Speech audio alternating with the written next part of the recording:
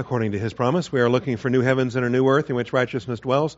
Therefore, beloved, since you look for these things, be diligent to be found by him in peace, spotless and blameless, and grow in the grace and knowledge of our Lord and Savior, Jesus Christ. Join me once again, if you would, in the book of Jeremiah. And today brings us to Jeremiah chapter 41. Jeremiah chapter 41, continuing our roller coaster through the book of Jeremiah, one chapter per Sunday. It just seems like we've been here for 300 years.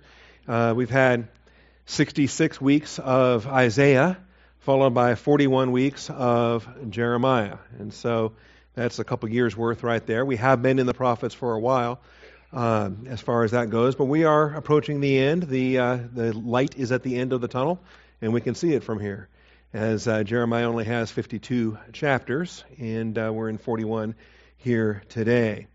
In the 7th month, Ishmael, the son of Nethaniah, son of Elishama, of the royal family, and one of the chief officers of the king, along with 10 men, came to Mizpah to Gedaliah. They were eating bread together there in Mizpah. And Ishmael, the son of Nethaniah, and the 10 men who were with him arose and struck down Gedaliah, the son of Ahikam, the son of Shaphan, with a sword, and put to death the one whom the king of Babylon had appointed over the land. And if you were with us last week, you know that he was warned about this, that there was an alert that was given related to the assassination mission of Ishmael, and he blew it off. He didn't believe it. He ignored it. And this morning we'll see that he pays the price for not paying attention to the warning that he had been given. All right, before we begin, let's take a moment for silent prayer and call upon the Father to bless our time of study and humble ourselves. Remember, God is spirit. He must be worshipped in spirit and in truth. Shall we pray?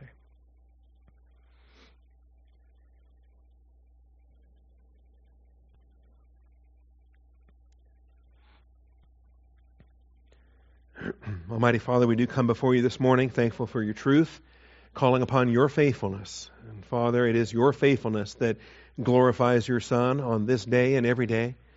Father, we thank you for your faithfulness to lead us in the paths of righteousness for your name's sake, for your faithfulness to open the eyes of our understanding, for your faithfulness to teach us all things, even the deep things of God.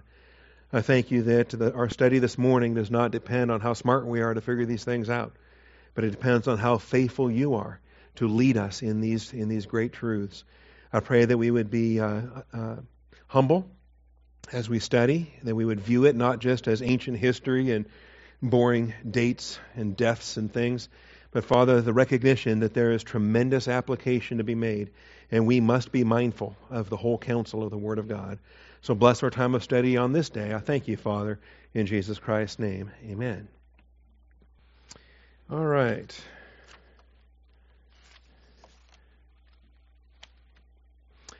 I just realized I failed to print my notes. So I have no paper notes. That's all right. I'll just follow the slideshow and we'll see what comes up. We're dealing with the price that's paid. Gedaliah paid the price for his gullibility. And you know me, I like alliteration. And so Gedaliah the Gullible is a good way to remember that. And he did not believe the warning that was given. And although the text doesn't say why he didn't believe, he chose not to believe. Perhaps he has background with Ishmael. Perhaps he has prejudice against Jonathan or Johanan. It doesn't exactly say why, and sometimes there is no reason. Sometimes we accept what we accept, or we reject what we reject, and there's no rational reason for any of it. It's just a personal preference. It's a taste. It's a feeling. It's a like or a dislike. And certain people, you just have a natural dislike for them, and you just don't believe what they tell you. And you learn later on that you should have. All right? You learn later on that maybe you should have overcome that personal dislike and listened to what's being said, because this could be God's tool in God's hands to warn you of something that you should be paying attention to. But here we see that he pays the price. And so, not just him, everyone with him. We read verses 1 and 2 already.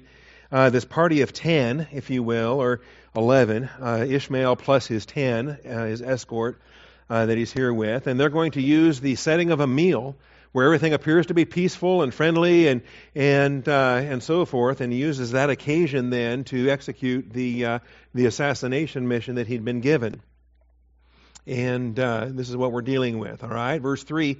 Ishmael also struck down all the Jews who were with him, that is, with Gedaliah at Mizpah. So his household, his family, his all the Jews who were with him, assigned there by the Babylonians, as well as the Chaldeans or the Babylonians. Remember, those terms are used interchangeably. The Chaldeans who were found there, the men of war. And so, if you've been part of the study the last couple of weeks, you realize that Jerusalem has been destroyed. Nebuchadnezzar left Gedaliah in charge of the remnant, of the rabble, if you will, and but also assigned him some Babylonian officers, some soldiers, to keep an eye on things. Minders, if you will, observers, or whatever the case may be, effectively spies for Nebuchadnezzar himself, agents of Babylon, so that if any whiff of rebellion comes up, then they can report it and it can be dealt with. And them being killed here as well is a declaration of war. In fact, just killing Gedaliah is a declaration of war. The assassination of the appointed governor is enough for the Babylonians to come back and just wipe out everybody else. And the consequences there, what we're looking at. All right. So in this, I find it interesting. There was a supper supplied a surprise situation. A supper supplied a surprise situation. And this happens a lot. In fact, it's kind of a theme in literature and different movies and different venues whereby you think you're sitting down to a meal. In fact, it violates the ancient world's customs of hospitality and so forth. If you are breaking bread with somebody, then there were expectations of safety and fellowship and blessings just by partaking of the bread. And in particular, if it's sanctified at the beginning of the meal, then there is a deity that's watching over the process. Okay, I'm talking about a pagan mindset. Forget a biblical mindset, right?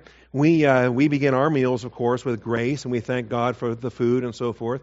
And in a sense, then it's sanctified, and He's watching over us as we partake and fellowship together. Well, that's not unique to Christians. That's not unique to believers. In the pagan world, they too would give, glory and credit to their deities for providing and calling upon their deities to witness. And so the idea then that you're going to break faith at a venue such as a meal and bring them to harm, or you're going to lure them in with a meal and then kill them, is in a sense it's blasphemy. It's to defile the God that is watching over the proceedings. And so it's unthinkable to Babylonians, it's unthinkable to Ammonites, it's unthinkable to Romans or Greeks or the ancient world in this sense. And yet this is what happens. He uses the occasion of the meal while everyone's maybe a little tipsy or relaxed or what have you, and then 10 men with hidden weapons can do a lot of damage before the rest of the people can get into a defense type of thing. So here's what happens, all right? And he strikes with a sword. There's a lot of S's in these verses, and there's a lot of SH's in the coming verse. There's a lot of shh that takes place in the verses that follow, which is, to me, hilarious, because I don't know if this was the case in the ancient world or not, but when we go shh, we're trying to shut people up. We're trying to be quiet. We're trying to be sneaky. And so we have some verses coming up where Ishmael is trying to cover his tracks, and there's too many witnesses. And he keeps having to kill more and kill more. There's 80 that are going to come through town here. He's going to have to kill all of them to try to cover his tracks and make his escape back to Ammon. So supper is what supplied the situation. Now, it's interesting. Betrayal with a kiss or betrayal at a meal, these things we find in the Scriptures. We find them in the Old Testament and in the New Testament. They are themes that actually get brought into pagan literature as well. They get brought into modern entertainment as well. You get plot twists even in modern things, movies and series and so forth.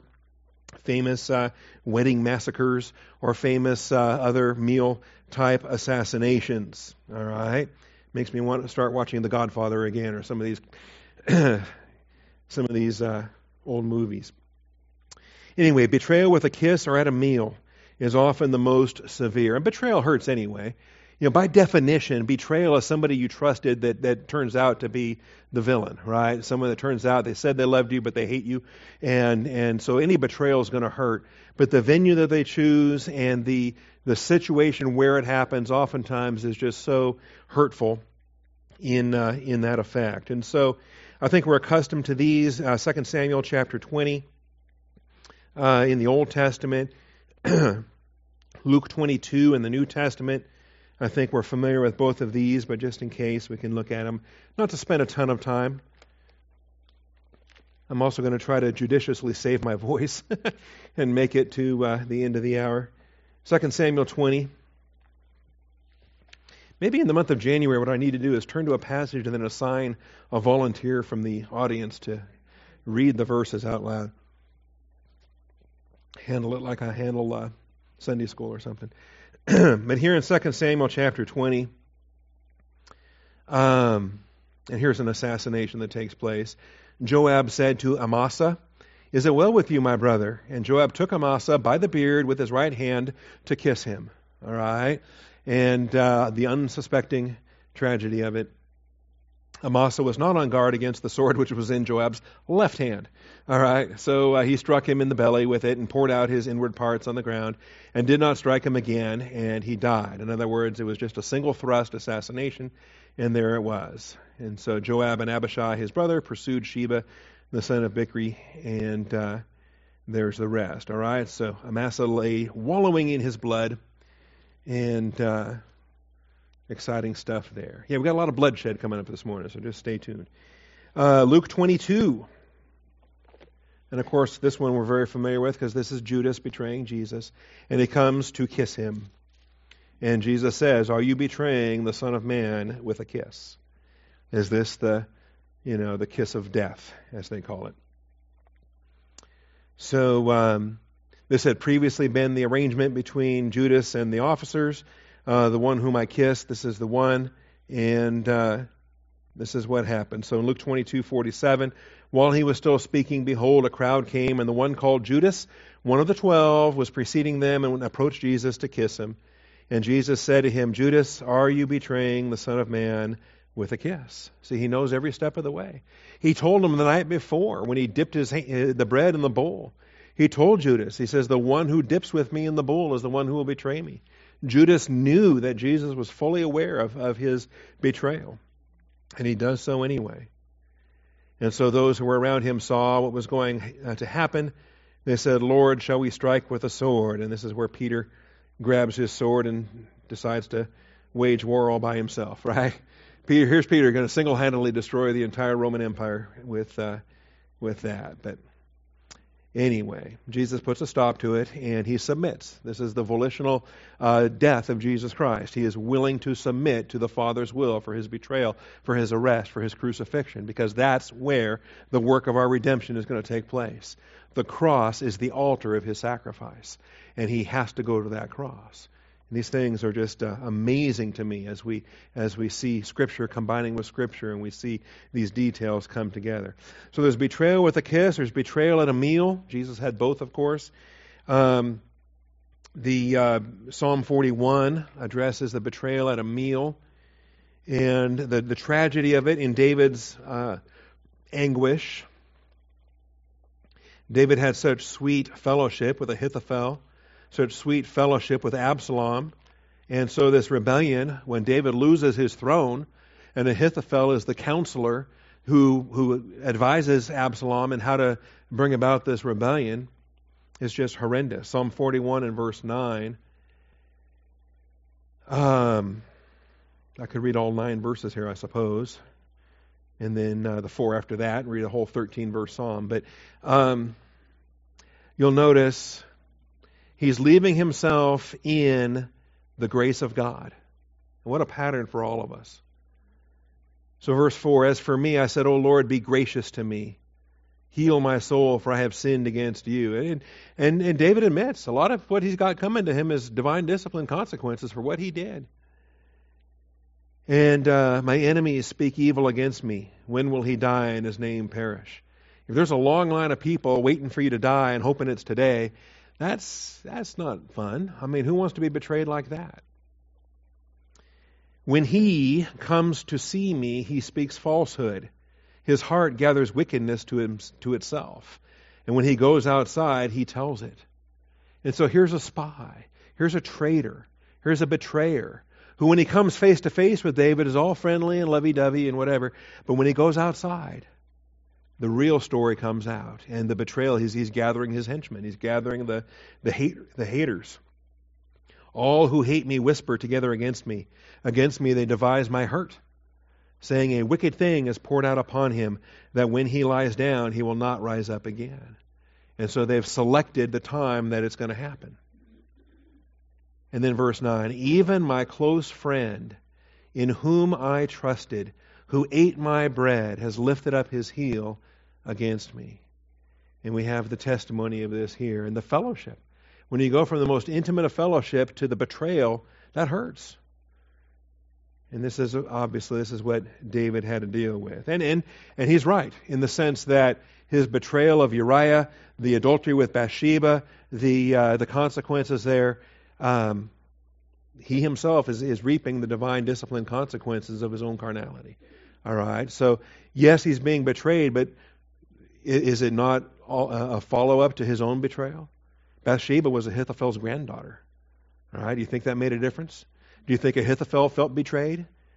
And not justifying, of course, what he did, but at least it's understandable when you see the betrayal that Ahithophel feels with his own granddaughter, and then the motivation then to support Absalom and the overthrow of the Davidic throne. Daniel chapter 11. Now this one is completely unrelated, but it is also a illustration of a mealtime betrayal. All right, Daniel chapter 11. If I'm not careful, I'll get stuck in this chapter for the entire hour. It's a powerful chapter. It's a great prophetic chapter looking forward to the coming tribulation. All right? So, without getting ensnared, yeah. All right, so Daniel chapter 11, and we've got so much in this, but just looking at verses 26 and 27, this is a tremendous spotlight on Antiochus Epiphanes, the great Antichrist prototype from the ancient world, all right, from the Maccabean era. And this guy was despicable. And we're told that in verse 21. In his place a despicable person will arise, on whom the honor of kingship had not been conferred. He will come in a time of tranquility and seize the kingdom by intrigue. And this describes historically what did happen when Antiochus took the throne. And, how do you follow the shoes of someone greater than you when you don't deserve to be there? And just horrible things then. The overflowing forces will be flooded away before him and shattered. Also the prince of the covenant. After an alliance is made with him, he will practice deception. So he's going to be a traitor against the Jewish people. Not surprising, right? Because isn't that what Antichrist is going to do in the tribulation? So we shouldn't be shocked that the Antichrist prototype does the very same thing. He practices deception. He goes up and gains power with a small force of people. In a time of tranquility, he will enter the richest parts of the realm. He will accomplish what his fathers never did, nor his ancestors. He will distribute plunder, booty, and possessions among them. He will devise his schemes against strongholds, but only for a time. He will stir up his strength and courage against the king of the south with a large army, so that the king of the south will mobilize an extremely large and mighty army for war. But he will not stand, for schemes will be devised against him. And here's where he falls. He falls the same way that he rose, with intrigue, with betrayal, with assassination. Those who eat his choice food will destroy him, and his army will overflow, but many will fall down slain. And as for both kings, their hearts will be intent on evil, and they will speak lies to each other at the same table, but it will not succeed. What happens? I mean, Hollywood could devise a plot like this maybe, where, they're both at the same dinner table. They both have they have opposing assassination plots that are ready to be sprung. Well, which one gets sprung first? All right? Because they're both at the same dinner table. They're both spewing the same lies. They're both intent on the betrayal. But the end is still to come at the appointed time.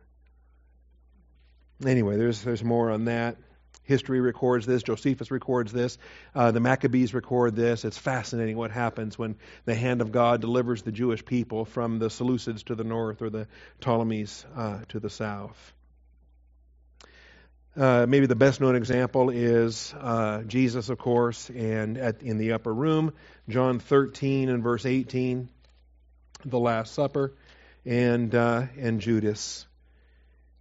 John 13 and verse 18. And he says, I do not speak of all of you. I know the ones I have chosen, but it is that the scripture may be fulfilled. He who eats my bread has lifted up his heel against me. So Jesus clearly has Psalm 41 in his mind. He quotes it. He's quoting Psalm 41 on this night that he's allowing himself to be betrayed, knowing that Judas is the one. And he tells him in verse 21, one of you will betray me. They want to know who it is, and he says it's the one for whom I shall dip, or I have dipped, or I shall dip the morsel and given it to him.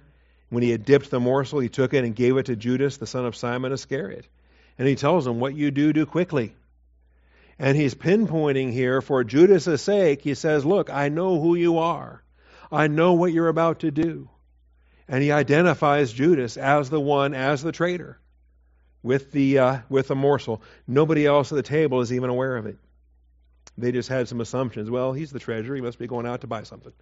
He's going to go give money to the poor. He's going to do whatever. They don't pay much attention. The other deacons don't exactly know what the treasurer is doing. They just know they're busy and they do a lot, and they're just happy to not be the treasurer.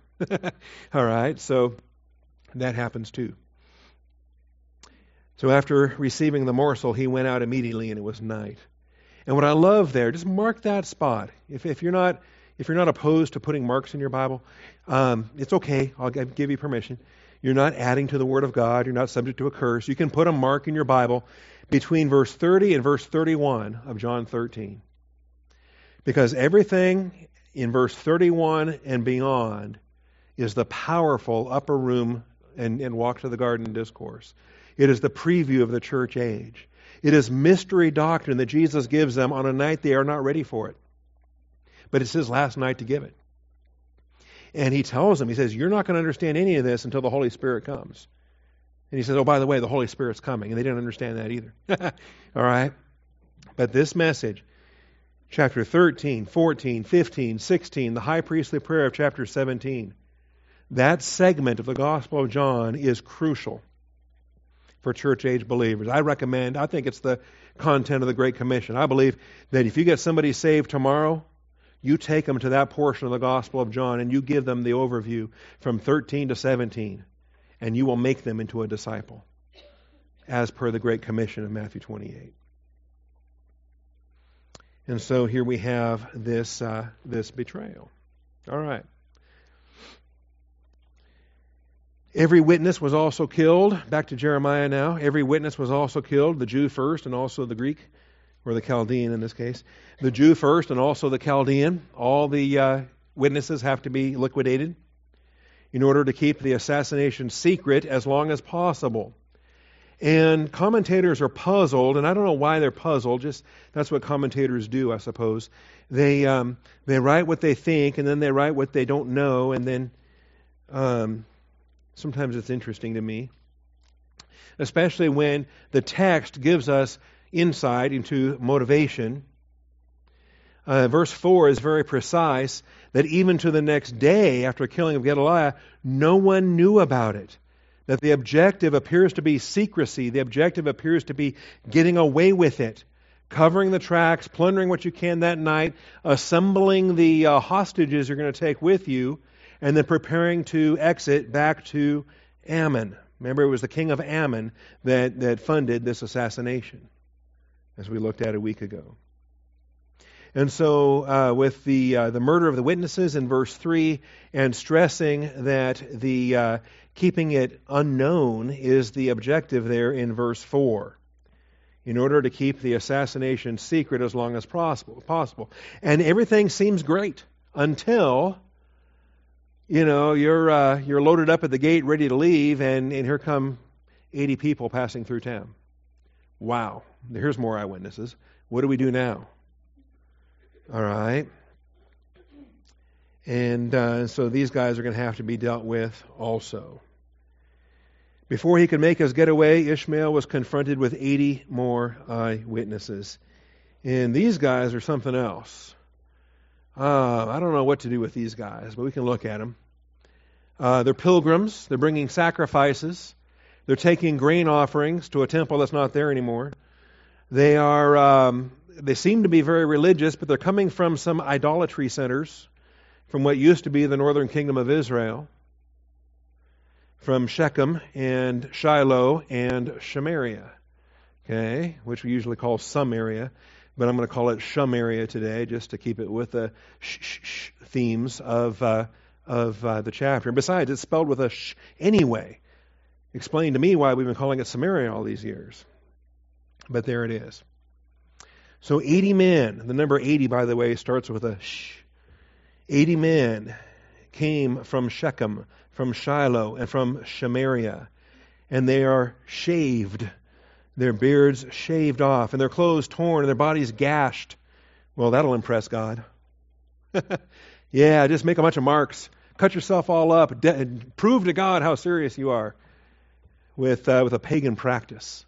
In fact, God's not impressed. God told you not to do that.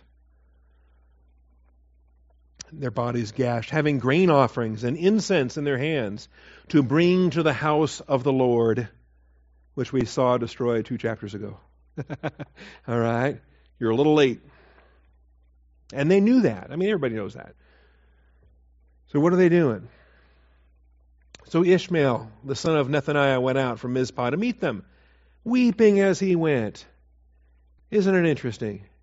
You get these snakes. They can turn the tears on like that. They can act like, man, they're right there with you. They're crying with you. Oh, praise the Lord, amen, brother. And they act like they're on your side. And says, come on in. As he met them, he said to them, come to Gedaliah, the son of Ahikam. I want you to come in and meet Gedaliah, okay? Which technically is not a lie. Technically, Gedaliah is dead and you're about to be dead, so come on in. I want you to meet Gedaliah. And he does. So it turned out that as soon as they came inside the city, Ishmael, the son of Nethaniah, and the men that were with him slaughtered them and cast them into the cistern. Another massacre to cover up the earlier massacre. Right? Keep in mind, every time you try to cover up an earlier sin, you end up with bigger sins. Okay, David trying to cover up his adultery, and what does he do? Murder. And it just, you're covering up, and now you got to cover up the cover-up. I mean, lying gets tiresome after a while. Not to mention all the murder. And then you got to hide the bodies. Oh, it's just horrible. All right, well, as we're going down through verse 9 here, and we see the cistern, this is the pit where they're all put here. 10 of these 80 guys actually can save their lives, or try to, by bargaining. In verse 8, 10 men who were found among them said to Ishmael, do not put us to death, for we have stores of wheat, barley, oil, and honey hidden in the field. So he refrained and did not put them to death along with their companions. I think he put them to death later, once he got the supplies from the field. But as for the cistern, where Ishmael had cast all the corpses of the men whom he had struck down because of Gedaliah, it was the one that King Asa had made on account of Baasha, king of Israel. Ishmael, the son of Nethaniah, filled it with the slain. And so this is where he's hiding all the bodies from both massacres. All right, like I say, this is kind of a horrible deal here. Ishmael slaughtered 80. The verb for slaughter, by the way, is another SH verb. Okay, the verb shakat. And Ishmael starts with the SH, except for that little yod in front of it. Yishmael. So Ishmael is an SH kind of guy. And he's slaughtered with an SH kind of verb, shakat. And these 80 is an SH kind of noun. The Shemonim, shaven Shlemiels, from Shechem, Shiloh, and Samaria. All right? And we got a whole paragraph here that's just filled with shh, shh, shh, shh. And that just cracks me up. I can't tell you how much that cracks me up. because it seems like what's happening here is the whole effort on Ishmael's part to cover his tracks, to keep everything quiet. Can we just get out of town now? We got to escape and get back to Ammon. And in some respects, these hostages that he takes, these captives, I think is part of the problem. That if he'd just done his murder and gotten out of town, he would have gotten away. But he's slowing down here. He's trying to take some women. He's trying to take some plunder. He's trying to score additional wealth. Listening to these 10 turncoats also. Oh, you got honey somewhere? You got, it just seems like he's motivated by getting everything he can out of a situation. So it's interesting. All right? Now, the house of the Lord was gone, so it's not clear what these men hoped to achieve. These 80 guys bringing their sacrifices, gashing their bodies, shaving their beards, cutting off the corners of things. It's prohibited. Their body gashing grief is not permitted under Mosaic law. And you can find this in Leviticus 19, verses 27 and 28, Deuteronomy 14 and verse 1. There's other places. In fact, one of the funniest places is when Elijah is having his contest on Mount Carmel with the prophets of Baal, because they did a lot of this. They were trying so hard to get Baal to send fire down from heaven and light the sacrifices, which never happened because there is no Baal. But the whole process of these prophets included gashing themselves, shedding their own human blood, which demons must be highly entertained by such silly things. God's not. God's not at all pleased, because life is in the blood, and blood has significance to the Father who's willing to give his only begotten Son. And the shedding of blood is to instruct us of the price that's paid for our eternal life. So any pagan religion that misuses and abuses blood is not pleasing in God's sight. So you get with all this body gashing grief. And it's not a display of your devotion. It's not a display of how fervent you are. See, the world will tell you that devotion counts. That if you're fervent, if you're devout, if you're really genuine, if you're believing a lie, you're believing a lie, no matter how strongly you're holding to it. It's still a lie. So Ishmael hides the evidence for both Mizpah massacres. And it's interesting because the cistern where he hides them has a profound historical significance to Judah.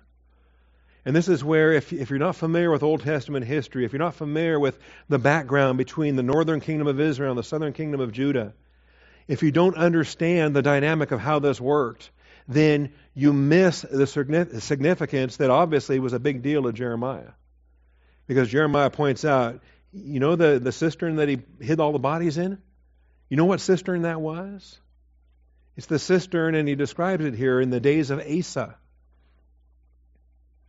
And so, as we see it here, verse 9.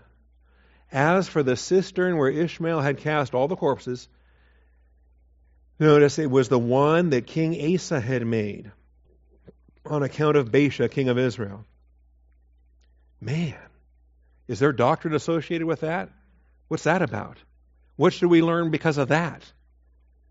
Do we need to take the time to go back to 1 Kings chapter 15 and read those verses too? What was happening there? Because if we take the time to do that, you know what we're doing this morning? We're going 300 years back in time. We're going back to King Asa. We're going back to a time when there was a northern kingdom and a southern kingdom still. We're going back to a time when it was Jew against Jew. And we're going back to mistakes that Asa was making, even though he was a good king. Good kings can do dumb things. So hold your finger there, and let's look at 1 Kings 15. We'll try to not get lost in these details, but I think it is significant. It's significant to Jeremiah when he wrote this chapter. And I think it's something we can learn from here this morning. 1 Kings chapter 15.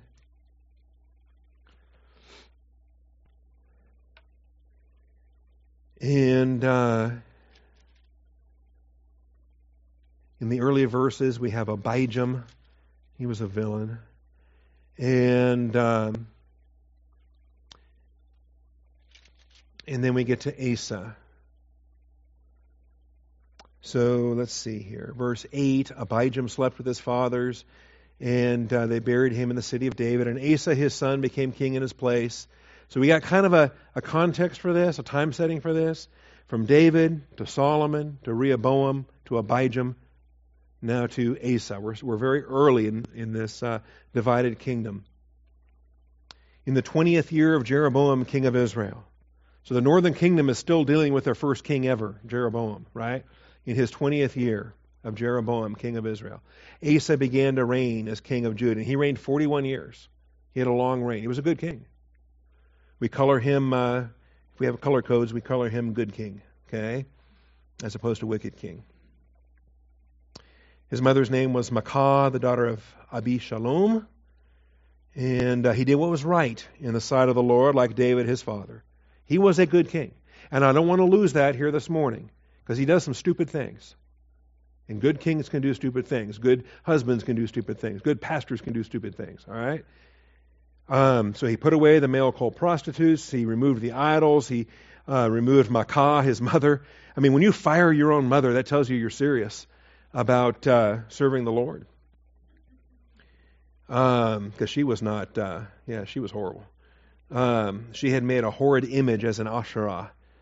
And Asa cut down her horrid image and burned it at the brook of Kidron. All right, but there were still some hang-ups. High places were not taken away. So he didn't get everything done he wanted to do. Nevertheless, the heart of Asa was wholly devoted to the Lord all his days. So, okay, this seems good. He's off to a good start. Problem is, though, the northern king is now going to wage war against him. And verse 16 tells us there was war between Asa and Baasha, king of Israel. So by this time now, remember Asa reigns a long, long time. Jeroboam was already on the northern throne for 20 years. Jeroboam dies, now Baasha is the king. Baasha now wants to wage north against south. Right?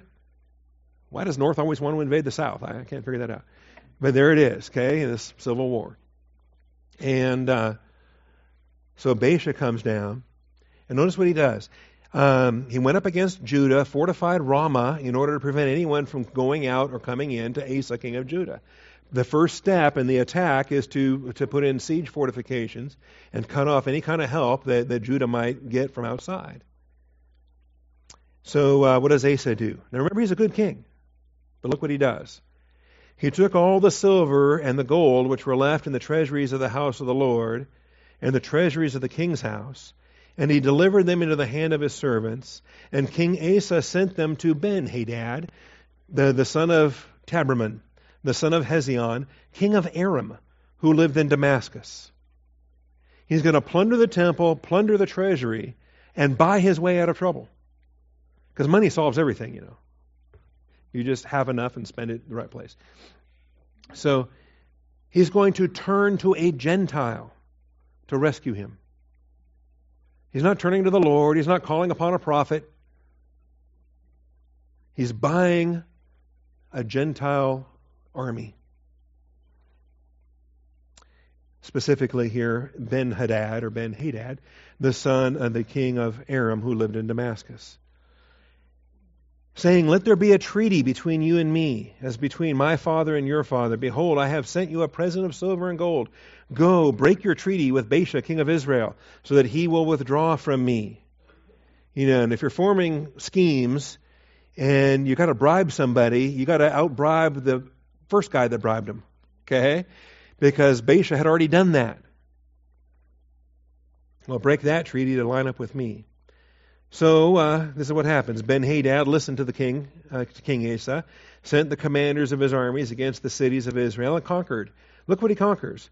Ijon, Dan, Abel, Beth-Maachah, and all Chinneroth, besides all the land of Naphtali. He takes a huge chunk out of the northern kingdom here in this process. And so when Baasha heard of it, he ceased fortifying Ramah and remained in Tirzah. Now he's the one that's surrounded. Now he has to turn to the north. Now he's got to defend himself against the Arameans of Damascus. So verse 22, King Asa made a proclamation to all Judah, none was exempt, and they carried away the stones of Ramah and its timber with which Baasha had built. And King Asa built with them Geba of Benjamin and Mizpah. Here it is. Where did the construction material come about for Mizpah? This was it. Plundering the northern kingdom, siding with Gentiles against fellow Jews, building a fortification, building a cistern, which we see in Jeremiah 41, that becomes the depository for this massacre. And so there's a lot of doctrine that we should glean from this. There's lessons to be learned when we're not trusting in the Lord, when we're using money to solve problems, when we're bargaining with the Gentiles. We have an issue with someone, and we're going to go outside of us to deal with it. Think about how Paul addressed that in Corinthians. We're going to earthly judges to solve disputes between brothers? What are we doing? It says you've lost before you even start. You got an issue in the church and you're going to sue somebody else in the church? You're going to go to a Gentile? You're going to go to an unbelieving judge and try to solve something with legal action in court? What are you doing? That was Paul's exhortation in 2 Corinthians. Here's a situation between Jews, the northern Jewish kingdom and the southern Jewish kingdom. And what's King Asa going to do? He's going to spend the Lord's money plundering the temple to bribe the Arameans of Damascus. Yeah, that'll work. Okay? And sadly, it does work. And look at the cost that's paid. Look at the Jews that die. The northern kingdom that lost that territory. So is it a victory or is it a defeat? The Apostle Paul says it's a defeat. Even engaging the activity is a defeat because you're using the wrong method. You're doing the wrong thing. Anyway, so there it is. More history on that. Then the attempt to capture and plunder. More questions than answers really here in verse 10. Ishmael took captive all the remnant of the people who were at Mizpah, the king's daughters, and all the people who were left in Mizpah. The scripture doesn't tell us why these girls are still here. I mean, if you think about it, most of the people that were left behind were the people that weren't wanted in Babylon. Remember Nebuzaradan, the captain of the guard? He had taken all the people. The hostages were already taken away. Gedaliah was left with just a bunch of rabble, vagrants, homeless, the poorest of the land. But apparently, a collection of harem women, right? The king's daughters. Who are these guys? I mean, girls, okay? And why were they left behind? I suspect, my theory, can't prove it, but I suspect they were part of the fringe benefits to the Chaldean observers. That these, they were designed as spoils of war, plunder, to the Chaldeans here, the Chaldean soldiers that were left behind. Anyway, the Chaldeans are killed, and the king's daughters, the princesses, they're going to be carried away. And all the people who were left in Mizpah, whom Nebuzaradan, the captain of the bodyguard, had put under charge of Gedaliah. So Ishmael took them captive and proceeded to cross over to the sons of Ammon. So he attempts to make his escape, right? So what do you think happens? Does he make it? Okay. What happens when you're in a hurry, but then, how am I going to say this? Probably not. And you could have been gone a lot faster until you put women in the car. Okay, there we go. And then, I'm not ready yet, and I got to use the bathroom and all that. I'm reading too much into this. It just seems to me he should have left town in verse 6 or something, right? But no, now he's got women. I'm sorry, that's not right. And he's not going to make it. See, that's the thing. And God is gracious. So Yohanan to the rescue. Yohanan, the son of Kareah, and all the commanders of the forces that were with him. They heard of all the evil that Ishmael, the son of Nethaniah, had done. Well, how did that word get out? What happened here? How did they hear when everybody was killed to cover the tracks? Well, God knows. The prophets know. Jeremiah knows. Where's Jeremiah in this chapter? Have we read about him yet? Well, we're not going to. So he hears about it. And so he gathers his forces and they give chase. And my theory holds true. So they took all the men and went to fight with Ishmael, the son of Nethaniah. They found him by the great pool that is in Gibeon. So the group of men that's only men, the soldiers are faster, and they catch this group. That's my theory anyway. Now, as soon as all the people who were with Ishmael saw Yohanan, the son of Kareah, and the commanders of the forces that were with him, they were glad. And so the people whom Ishmael had taken captive from Mizpah, they turned around, they came back, and went to Yohanan, the son of Kareah. And so they run back to the army that's chasing them. And so then Ishmael, the son of Nethaniah, escaped from Yohanan with 8 men and went to the sons of Ammon. So he lost 2 men in the whole process here. 2 killed in the process of accomplishing his mission. And he gets to return back to Ammon. He doesn't get the plunder. He doesn't get the wealth. He doesn't get the girls. He doesn't get all the other plunder. But at least he saves his neck, which ultimately is the prime objective that most folks have. So he's going to save his own neck here. And they went to the sons of Ammon. And so there we have it. And that's the last that we see of Ishmael. He disappears from the Old Testament at this point. All right, so Ishmael took captives from the remnant and attempted his escape to Ammon. What happens next? Well, Yohanan gives chase. And why was Yohanan missing anyway in the first 10 verses? Where was he?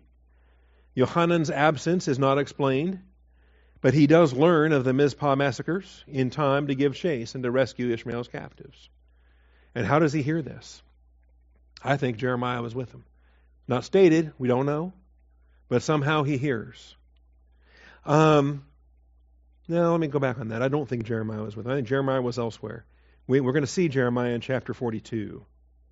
Yohanan knows how to reach him. He knows where to find him. But he's nowhere in this chapter.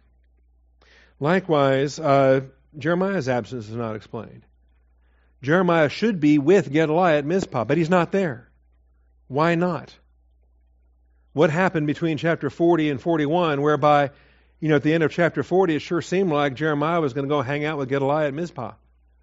Well, something happened in the meantime. And besides, up to a year has gone by now anyway. It's in the 7th month, but it's likely the 7th month of the year after the destruction of Jerusalem.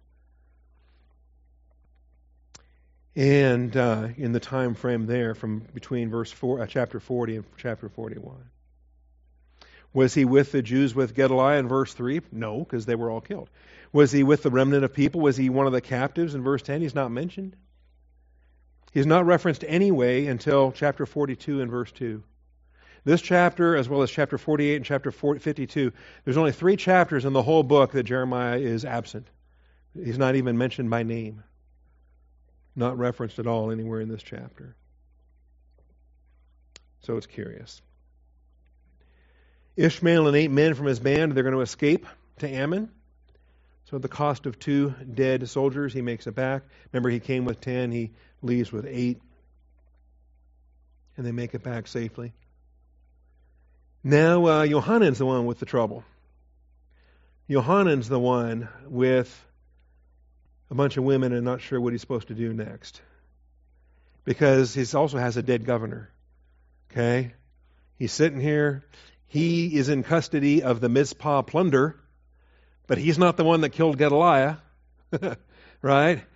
If you're at a murder scene and you've got the smoking gun in your hand, it's reasonable that a police officer might think you're the one that did the murder. Okay? So if you're at an assassination scene and you've got the harem, okay, you've got custody of the king's daughters and the other survivors, that's not going to look good. So theory is, well, we got to run to Egypt. Let's just get out of town. Let's hide. So Johanan, the son of Kareah, and all the commanders of the forces that were with him took from Mizpah all the remnant of the people whom he had recovered from Ishmael, the son of Nethaniah, after he had struck down Gedaliah, the son of Ahikam. That is, the men who were soldiers, the women, the children, the eunuchs, whom he had brought back from Gibeon. That was the ambush when he rescued the hostages. So they went and stayed in, you ever heard of this place? Probably not. Geruth Chimham, or Himham. Chimham, we'll give it the Hebrew. Geruth Kimham. You ever heard of that place? No? Well, more Old Testament history. All right, just like the cistern has significance. Geruth Himham has significance. Kimham, I'm sorry. It's nearby Bethlehem. It is off the books. It's not a part of the regular census. It's not taxed. It's not a part of the tribe of Judah any longer. It's nearby Bethlehem, but it was gifted to a hero, and it now is a place of refuge. It is now a dwelling place. In other words, it's a good hideout. And this is where he goes. Geruth Kimham. And it's beside Bethlehem in order to proceed to Egypt. In other words, it's a hideout. It's a place where we can situate, we can gather supplies, and we can plan our flight to Egypt. Because clearly an escape from Bethlehem to Egypt has some kind of significance.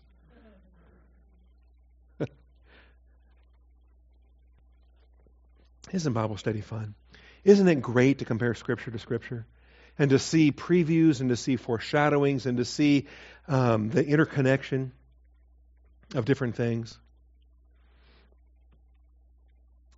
So, in order to proceed to Egypt, the chapter ends then, because of the Chaldeans, for they were afraid of them, since Ishmael, the son of Nethaniah, had struck down Gedaliah, son of Ahikam, whom the king of Babylon had appointed over the land. The governor's dead, and regardless of who gets blamed for it, Nebuchadnezzar is going to come back and just kill everybody.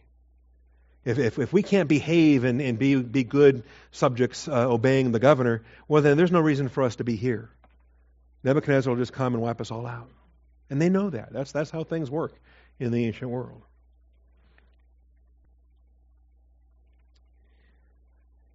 So Johanan leads the rescued remnant to an obscure settlement, a place called Geruth Kimham, and began preparations for a retreat to Egypt. And if you want background on this, again, you're going to have to do some work with it. In 2 Samuel 19, in 1 Kings 2:7, there's a lodging place. Geruth speaks of a lodging place or a habitation. A Geruth is a lodging place. Why not? Call it a lodging place. Okay? And, it's not your permanent dwelling, but it's where you get away from it all. It's a retreat. Okay? It's a lake house or a cabin or just, it's a lodging place, all right? And it's yours. And it's off the books. And it's, I think it's tax-free. That tended to be offered in the ancient world. Okay? Saul had offered tax exemption to whoever it was that would kill Goliath. And there's other things that are spoken of here, not just in the Scripture, but Josephus writes about this as well. Writes about this hiding place, this retreat. Assigned to the son of Barzillai the Gileadite. All right, so our last side trip for the morning, 2 Samuel 19. And now we're going back even further in time. Because now we're going back to the days of David.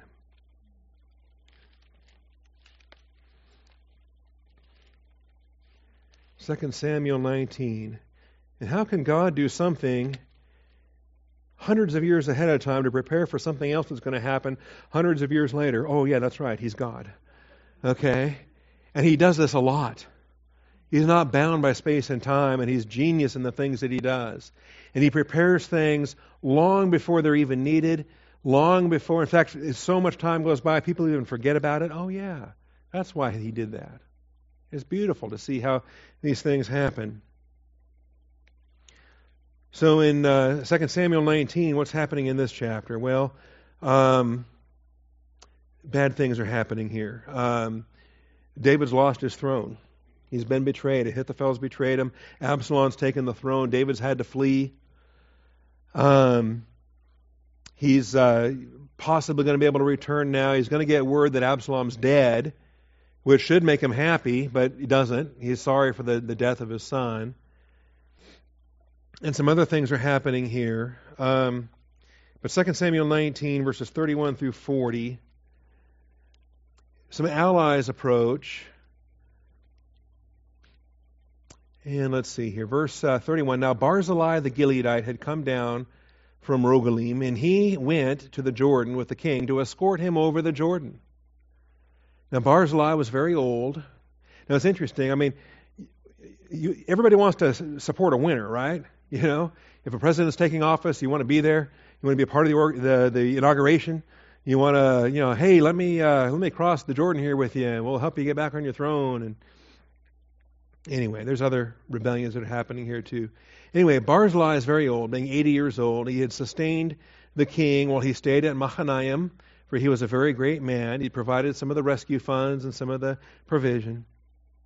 And the king said to Barzillai, you cross over with me, and I will sustain you in Jerusalem with me. But Barzillai said to the king, how long have I yet to live that I should go up with the king to Jerusalem? I am now 80 years old. Can I distinguish between good and bad? Can your servant taste what I eat or what I drink? In other words, I'm a little old and forgetful. I'm not going to be much help to you. And I won't even enjoy the tasty food you give me. Can I hear any more the voice of singing men and women? I'm not going to enjoy your parties. I'm going to be in bed by the time the inauguration ball starts. Why then should your servant be an added burden to my lord the king? Your servant would merely cross over the Jordan with the king. Why would the king compensate me with this reward? Please, let your servant return, that I may die in my own city, near the grave of my father and my mother. However, here is your servant Kimham. Let him cross over with my lord the king, and do for him what is good in your sight. And so whether this is his son, his grandson, his servant, whatever the relationship is here, Kimham receives the blessing that Barzillai was entitled to. Whatever is good in your sight. So the people crossed over, and so the king, verse 40, verse 39, the king kissed Barzillai and blessed him, returned to his place. He went to Gilgal, and Kimham went with him, and all the people of Judah, and half the people of Israel accompanied the king. And in that. The last reference we have is 1 Kings chapter 2 and verse 7. When David is getting ready to pass the baton to Solomon. And they're handling all the details. You know, kind of those father-son talks. Like, you know, after I'm gone, you know, you got to take care of this. After I'm gone, you got to take care of that. You know, this guy's got to live, that guy's got to die. You know, those kind of things. My dad and I are having these kind of talks right now. So, anyway, in verse 5, he says, all right, here's Joab. You're going to have to deal with him. Do not let his gray hair go down to Sheol in peace. Make sure Joab doesn't die of old age. In verse 7, but show kindness to the sons of Barzillai, the Gileadite. Sons, plural. In other words, there's a clan in view here. Not just Kimham, the person, but the clan. Who eat at your table, for they assisted me when I fled from Absalom, your brother. And so they eat at your table. All right? In other words, the housing allowance or the food allowance, the commissary, comes straight from the king of everything that feeds this clan. You know, it's like having an H-E-B gift card and you use it whenever you want. And you're not paying those bills because it's coming from the budget of whatever. Okay, the governor of Texas it's coming out of his budget. And all of your groceries are taken care of. And this is what Kimham gets in his clan and this hideout. And so this is the venue then that Yohanan has selected. in order to stage the escape to Egypt. Now, we'll come back next week, and we'll have to deal with what happens next. Because before he goes to Egypt, one of the smartest guys in any of these chapters, maybe, says, all right, before we go to Egypt, let's stop and inquire of the Lord first. Okay? Hey, here's a concept. Let's pray about it. And let's talk to Jeremiah and see what to do. And he knows where to find Jeremiah. So next week we'll get into chapter 42, and Yohanan is able to send, and they go and they appear before Jeremiah. And so I won't give it away, but it's the chapter starts off pretty well. Okay, I give it away. Heavenly Father, I thank you. Father, I thank you for this morning, and it's a simple chapter. The assassin kills everybody and makes a run for it and doesn't make it, and there it is. But there's so much history behind all of this. There's so many details that fall into place. There's parallels with David. There's parallels with Jesus. There's so many things, Father. So much depth to pour into. And I pray that you would equip us with these things, Father. In this format, we're getting the big picture. We're getting the overall stories. But then we have other classes during the week where we go into more detail and we slow it down. And I thank you for that. I thank you for the privilege that it is to study to show ourselves approved. That, Father, we are constantly to be coming before you as workmen needing not to be ashamed, rightly dividing the word of truth. And so, Father, I pray for this message and this entire series to be a blessing, that we might be built up in the faith and strengthened in the inner man. I thank you, Father, in Jesus Christ's most precious and holy name. Amen.